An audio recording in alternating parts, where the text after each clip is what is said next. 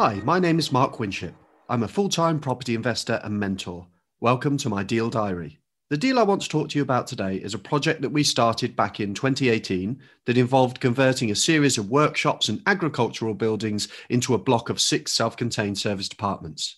We put heart and soul into this one, but these apartments now consistently earn us more than £5,000 per month in net cash flow, and we've used commercial lending to refinance the property, which has now paid us back all of the upfront costs we incurred to purchase and develop the apartments, and has allowed us to pay an excellent return to all of our angel investors. Serviced accommodation as a strategy involves renting out property on a short-term basis. It's a hands-on strategy, but it can yield high returns when done in the right way. Prior to embarking on this project, we'd already done extensive research into demand for short-stay accommodation in the area and launched a couple of rent-to-serviced accommodation units to test the concept and to refine our systems. I would always recommend that you do this before laying down roots and taking on a bigger project. We purchased the whole site for £475,000 and we executed a title split on the day of completion. One half of the title contained a 5-bedroom house in need of full refurbishment. This was valued at £375,000 in its current condition, which in effect meant that we'd purchased the workshops and agricultural buildings for £100,000. The application for planning permission to convert them into serviced apartments was quite complex. The property is located in a conservation area and within the curtilage of a listed building, which severely restricts the external changes that can be made to the property. They're beautiful buildings and we didn't need any convincing to make every effort to preserve the heritage of the place, but nonetheless, it still meant working our designs around these restrictions and engaging the local conservation officer as required. We also engaged a planning consultant to work alongside our architect in pulling together the planning application.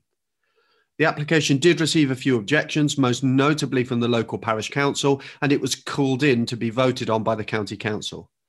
This involved 90 seconds in the hot seat in front of a committee of councillors to make our case for approval, which is a really nerve-wracking experience, particularly when you're invested in a project and you have to then sit back and watch the committee debate and vote on your proposal. Thankfully, the approval was almost unanimous. The conversion work would be funded using a development finance loan, which involved funding drops in 4 instalments following a visit from a quantity surveyor to sign off on work completed during each of those periods. Due to the complexity and scale of the project, we engaged a project manager with experience in this type of conversion. Converting an old property like this will always throw you curveballs, and it's important to work with a team who know what to look out for and also to have a contingency budget to cover any work you hadn't planned for. This is certainly one thing that we definitely learned the hard way. In this case, working with utility companies to install upgrade services was more costly and more time-consuming than we'd anticipated, and discovering that parts of the property had no foundations at all meant that extensive underpinning was required. When we launch new serviced apartments in an area, we always make sure that we have a clearly defined target market. In this case, corporate travel and business stays.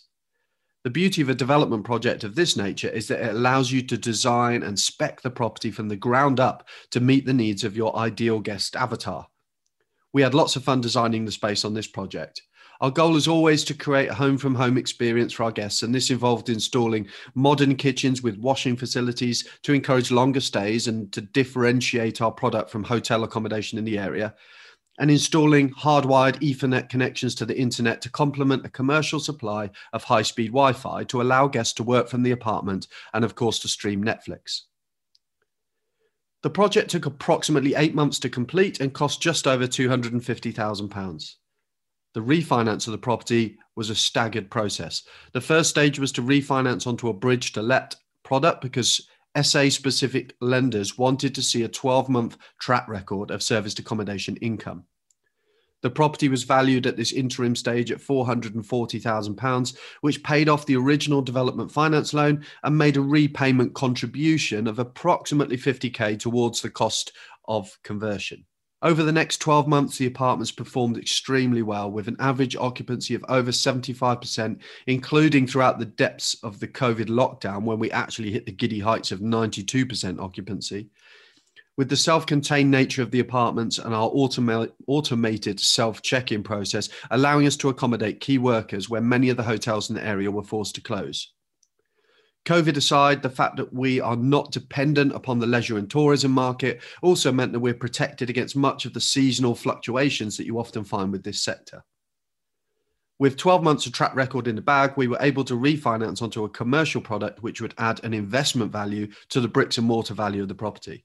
We've learned from experience to always provide a valuation pack when we have a property valued for refinance, and we were delighted when the value came back exactly as proposed at £650,000, which paid off the bridge to let product and paid us back for all of our upfront purchase and conversion costs.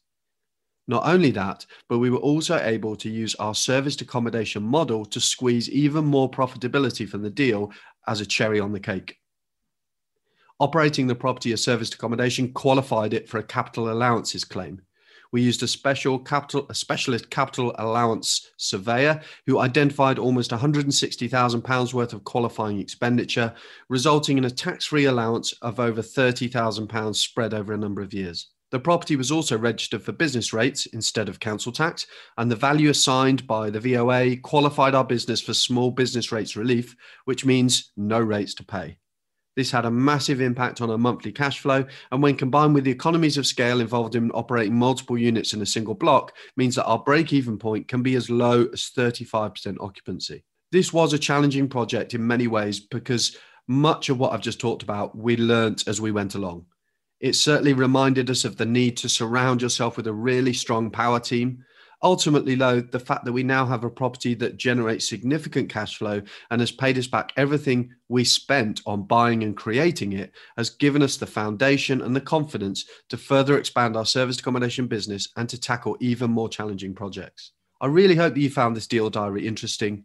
To get live project updates, learnings, and shares from a whole host of other property investors and mentors, why not head over to the Property Wealth System community page on Facebook?